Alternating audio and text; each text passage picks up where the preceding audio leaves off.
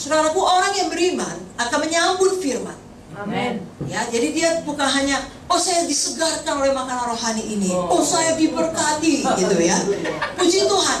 Tapi itu tidak cukup. Langkah selanjutnya ada perubahan. Amin. Ada tindakan. Amin. Ya, kalau hari ini kita dengarkan firman dari Bu Mutia dengan contoh-contoh praktek yang sangat jelas, yang memang disampaikan dengan hati yang mengasihi untuk menolong kita sampai pada panggilan Tuhan tadi. Dan sejak awalnya itulah kehendak Tuhan bagi kita yang sempurna. Mari kita ada perubahan, mari kita ada tindakan. Amin. Ya, dimulai dari perkataan iman kita yang mengatakan betul itu firman Tuhan itu. Ya, sayalah orangnya, saya akan melakukannya. Amin. Ya, inilah tempat saya di mana Tuhan telah mengutus saya. Amin. Dan sekaranglah saatnya saya berubah. Bukan nanti, bukan besok, bukan ketika masalah selesai. Sekaranglah saatnya. Kalau kita membaca dalam firman Tuhan, kisah daripada tokoh-tokoh Alkitab, semua mereka yang berhasil adalah orang yang menjawab demikian.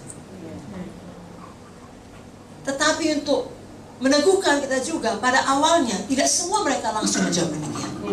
Ketika mereka bertobat, lalu Tuhan memakai mereka menjadi orang yang memberi dampak pada generasi mereka. Amin.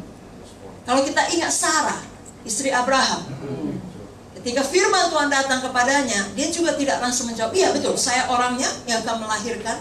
Ya, betul, tidak ada yang mustahil bagi Tuhan. Nah, sekaranglah saatnya itu digenapi. Tidak, dia justru ketawa kan. Aku sudah tua. Bagaimana mungkin aku punya anak? Suamiku pun sudah tua, aku sudah tua. Justru yang sebaliknya dikatakan Sarah. Musa juga, ketika Tuhan memanggil dia di padang Midian, dia tidak langsung berkata, ya Tuhan, ini saya, utuslah saya. Sebaliknya dia berkata, bukan saya orangnya, bukan Mesir tempat saya. Yang jelas bukan sekarang saatnya Tuhan, pilih orang lain. Aku ini gagap, aku tidak pandai berkata-kata. Gideon juga ketika dipanggil Tuhan, dia berkata, aku adalah yang paling kecil di antara kaumku, di antara seluruh suku-suku Israel. Tapi apa kata Tuhan? Kaulah pahlawan yang gagah perkasa. Saudaraku, baik Sarah, baik Musa, baik Gideon, akhirnya bertobat. Dan kita tahu, lagi dalam kisah Gideon, hanya dengan 300 orang mengalahkan musuh yang begitu banyak. Saudara bukan perlu semua orang. Saudara hanya perlu orang yang Tuhan mau sama saudara. Saudara tidak perlu meyakinkan semua orang. Ada bagian kita masing-masing. Dan saudara, kita tidak perlu terlalu tinggi hati atau serakah. Itu bukan jalan Tuhan, tapi ada panggilan kita. Baik secara pribadi, baik secara sidang. Itu yang kita kerjakan. Amin. Amin, saudaraku. Amin. Jadi sesuatu harus berubah dari cara berpikir kita yang lama. Amin. Puji Tuhan, Sarah, Musa, Gideon, dan tokoh-tokoh lain dalam Alkitab, akhirnya berkata, ya Tuhan, saya orangnya. Ini tempat saya. Artinya, betul, ini panggilan Tuhan, saya kerjakan maksud Tuhan. Amin. Dan mereka tidak lagi menunda-nunda, mereka bertindak dengan iman. Sekaranglah saatnya. Lalu hidup mereka memberi dampak yang luar biasa. Amin. Biar hidup kita juga demikian. Amin. Dan sekali lagi, kerap kali ketika Tuhan memanggil, keadaan di sekeliling tidak mendukung. Keadaan Sarah tidak mendukung, umurnya sudah tua. Keadaan Musa tidak mendukung, dia sudah nyaman di Midian. Keadaan Gideon tidak mendukung. Pada saat itu bangsa Israel ditekan. Tahukah saudara, Tuhan Yesus pun lahir di saat yang paling tidak tepat. Saat bangsa Israel di tengah-tengah opresi daripada bangsa lain. Tapi Tuhan, sekali lagi, memanggil saudara sesuai dengan waktu yang dia anggap tepat. Amin. Sekali lagi, dialah Tuhannya, bukan kita.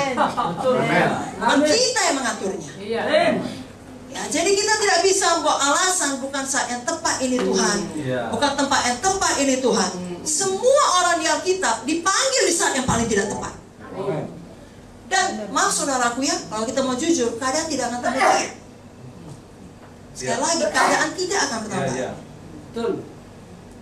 Alkitab sudah menubuatkannya dalam buku 2 Timotius 3. Pada akhir zaman, keadaan Suka. Saya bacakan 2 Timotius 3 ayat 1 sampai 5. Ketahuilah bahwa pada hari-hari terakhir akan datang masa yang sukar. Manusia akan mencintai dirinya sendiri. Kira-kira udah banyak begitu? Dan menjadi hamba uang. Ada yang begitu? Mereka akan membuat dan menyombongkan diri. Mereka akan menjadi pemfitnah.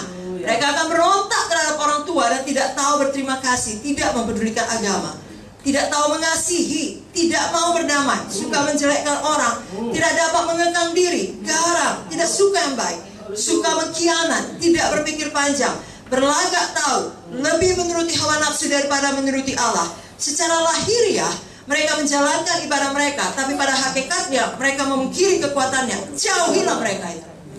Tuhan bahkan tidak berkata, janganlah kau menjadi kecewa oleh mereka, jangan kau syok, ya, atau jangan berusaha mentobatkan mereka. Jauhilah mereka itu. Kenapa? Karena saudara harus memastikan saudara maju di dalam panggilan Tuhan. Amin. Dan biarlah Roh Kudus bicara kepada kita masing-masing. Amin. Amin, saudara. Amin. Kita bukan hanya menjawab panggilan Tuhan sekali. Katakanlah ketika kita altar call, atau yang berikutnya ketika kita menjadi hamba Tuhan, menyerahkan hidup sepenuh waktu. Tidak. Kita menjawab panggilan Tuhan terus-menerus dalam hidup kita. Amin. Mana kita tidak berhenti dalam satu titik yang kita anggap sudah cukup, saya sudah nyaman. Saudaraku, dunia ada di dalam kegelapan. Justru makin jahat satu tempat, Tuhan makin butuh saudara di sini. Amin. Karena kegelapanlah yang membutuhkan terang. Amin. Ada banyak hamba Tuhan senang melayani di tempat yang nyaman. Ya. Tapi sebenarnya Tuhan butuh hamba Tuhan di tempat yang paling tidak nyaman. Haleluya. Bayangkanlah menjadi hamba Tuhan di zaman Elia, dengan Raja Ahab, dengan istrinya Izebel. Itu tempat yang paling tidak nyaman. Tapi Tuhan butuh Elia. Amin. Saya tidak tahu dengan daerah saudara, tapi Tuhan tahu dan Tuhan butuh saudara. Dan daerah-daerah sekitar saudara, karena tidak ada kebetulan. Amin. Tuhan butuh terang di tengah kegelapan. Amin.